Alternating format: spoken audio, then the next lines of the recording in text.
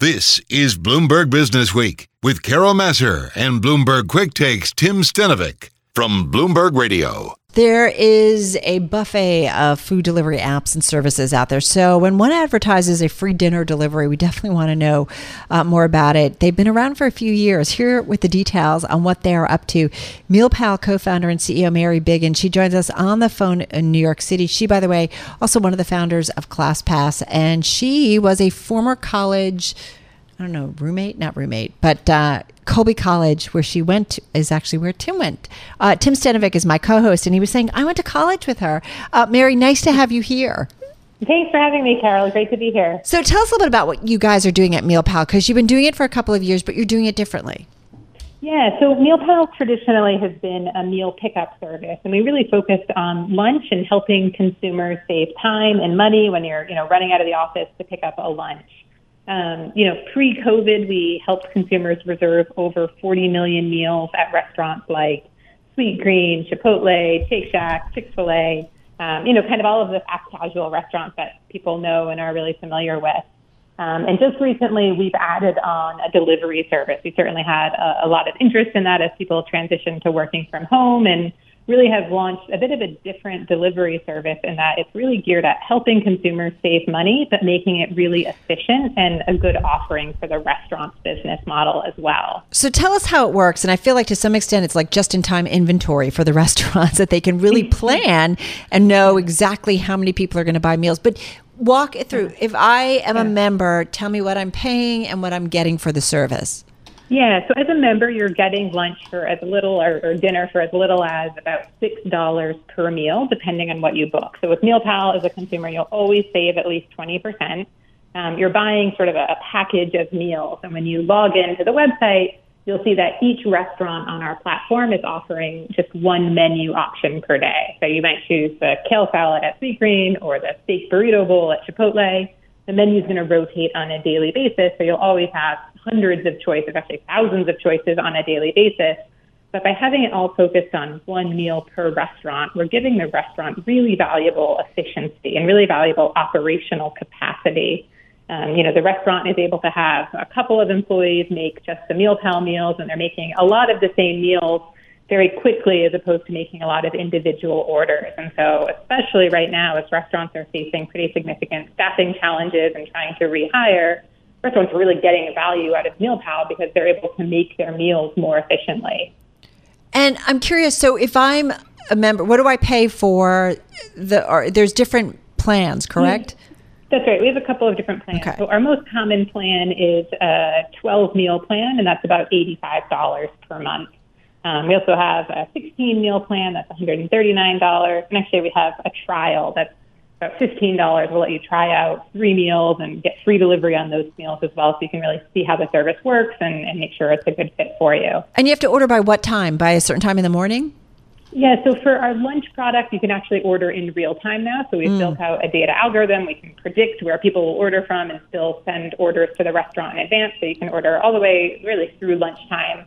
And then for dinner, you still have to order in advance. So for dinner, you just have to order by 4 o'clock the day of. That is really interesting. So talk to me about the number of users, because you've been doing this. Was it 2016 that you launched this? That's right. Tell me, that's what, 4 or 5 years that you've been doing? 5 years now. I mean, most of our business, pre-COVID, we were really lunch focused. And so we did over 40 million reservations for lunch. We paid restaurants over $250 million and truly incremental revenue. So really valuable revenue, really different than a delivery service provider, because we're not taking a fee on each order that we send to the restaurant. We're instead sending the restaurant a bulk order. So we can say to Sweet Green, we want to send you 100 orders for the same item, and they can price out what that 100 orders would be, and we can pass some of those savings along to the consumer. So really valuable partner to restaurants, I think. That's sort of a core part of our DNA. We have to have a product that's beneficial to restaurants and that's helpful for restaurants and building good businesses. And then at the same time, we want to make sure we're saving consumers money and helping them have efficient meals. So, Mary, I'm fascinated by what you are doing, because it feels like you are stripping it down and kind of simplifying the process, and also reducing the cost and helping restaurants as well as users in the process. Having said that, how many users do you have? What's the kind of growth that you're seeing? Yeah, so I can't share user numbers, but I can tell you on a daily basis, there are tens of thousands of people who are using our product in cities really around the world. So we're available in 20 markets from New York to San Francisco, even internationally in London, Singapore, Australia. And I think really the name of the game for us is all about efficiency, right? We want to give our users a really efficient way to get lunch or dinner, whether they want to pick it up or whether they want to have it delivered. We want them saving money and saving time. And we're saving the restaurants, creating efficiency for them as well, which is really different than what others in the space have done in the past. Well, let me just push you a little bit. I understand you can't share numbers, but how sticky is it? I mean, when someone signs up for a meal plan, do they have to commit to 6 months, a year, 1 month? How does that work? Yeah, so we do 30-day cycles. So it's a monthly commitment. People don't have to renew after that. The overwhelming majority of people do renew after one cycle. So, similar to ClassPass and many other subscription models, we found that to be a really good way to build a business and really to have some predictability for our restaurant partners as well. So you're not spending a ton of money on marketing to kind of keep people in, or do you? Like, what's your biggest cost of operation? Yeah, I mean, our biggest cost is the cost of the team and our engineers and the people who are building the product. We don't spend a ton of money on marketing. The majority of people who are signing up for MealPal have heard about it from a friend or a coworker.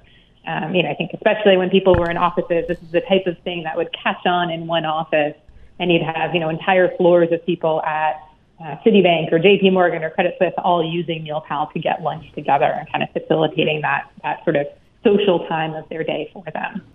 Do you see, I'm thinking about the established players that have been out there. All of us, if we go to, I'm looking at my phone, if I go to my food apps, whether it's Grubhub, whether it's DoorDash, whether it's, I've got Yelp, I've got OpenTable, I've got Uber Eats. Do you see yourself as a competitor to them, or how do you see it differently? Yeah, our model is really different, right? If you wanted to order a burrito bowl from Chipotle right now and have it delivered to you right now, you're going to be paying upwards of $20 on most of those apps. Now, the burrito bowl might cost only $10 to $12, but when you kind of layer in all of the fees, you're going to be paying quite a bit for that sort of on-demand experience. With MealPal, now with our delivery product or with pickup, you're going to be getting that exact same meal for, $8 or $9. So I think, MealPal is really well suited to people who are consistently ordering restaurant food and who can kind of say, like, yeah, I do order takeout, or I do want to do delivery 6 times a month, 10 times a month, whatever it might be. This is going to be a much more efficient way to do that. It's interesting too. Do you have any indications? You said that most people who sign up for a month, they stay with you, and they stay with you for months, for the year, for years? Yeah, we've got people who have been with us for several years. I think, we've got people who have literally saved over $10,000 using MealPal at this point. If you look at all of the meals they reserved compared to, the cost it would have been if they were buying them at retail. Well, I'm going to tell you, in my household too, it's just because of the pandemic, there was a lot of food ordering going on, and the additional fees, and all of a sudden you look at it and you're right. You order a salad that maybe doesn't cost that much, but once you throw on all the fees, you're like, I just spent $30 for a salad. And there's some guilt there. There's a lot of guilt.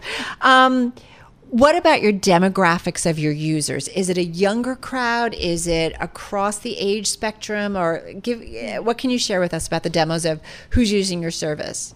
Yeah, so pre-COVID, it definitely skewed a bit younger. It was people who were they're 22 to 35, working in offices and looking to save money on lunch and really wanting to get lunch from the restaurant on a daily basis. Of course, stuff shifted with COVID, so we started to have more families using the product. We started to expand our product offering to be available in suburbs as well, so kind of outside of that core urban area where we started. I think we really do focus on areas where there's a good amount of density. Sending a high number of orders to our restaurants is really key. If we can send Chipotle 100 orders all for the same item, it's going to be really efficient for them to make those meals. And so we want to make sure any market that we're in or any restaurants that we're partnering with, we can really send them meaningful volume so it's beneficial to their operations. Mary, how do you pick and choose partners, or do you pick and choose, or are you pretty open to whoever wants to be on the platform? Yeah, so we capture ratings for every meal served on the platform. If we find that a restaurant doesn't have ratings that are sort of in line with where we think they should be, we'll be talking to that restaurant and kind of making a determination of whether they should stay or not. I think the unique thing, though, about food is that a meal that I give 5 stars, you might hate and give 1 star, and vice versa. And so a key part of our product is our recommendation engine. So about 50% of the reservations we get on a daily basis are people choosing the meal that we've recommended for them. We recommend 3 meals for a user on a daily basis based on what they've reserved and what they've rated in the past. So we really start to understand the user's preferences and do a pretty good job of matching them up with the best meal for them on a given day. And forgive me because I haven't used the service. I'm being quite transparent and honest with you. But Tim Stanovic, who I told you, he has used it and he's talked about it before you came on earlier in our broadcast. Do you tend to work with well-known chains? I know Shake Shack's there, Sweet Green, Chipotle, Babbo is there.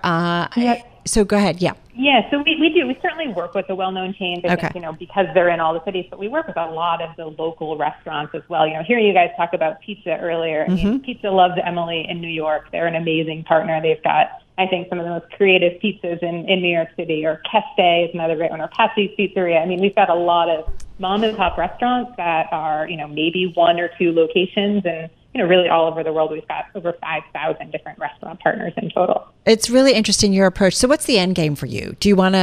Is the plan to go public at some point?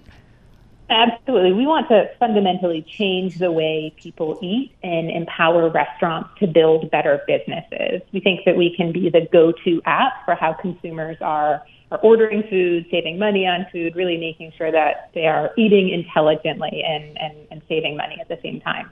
Well, as you continue your work and when you plan to go public, come on and talk to us. keep us up to date. Thanks for having me. Yeah, really fascinating and appreciate it. We look forward to talking to you again. Mary Biggin, she's Chief Executive Officer, co-founder of MealPal, joining us on the phone in New York City.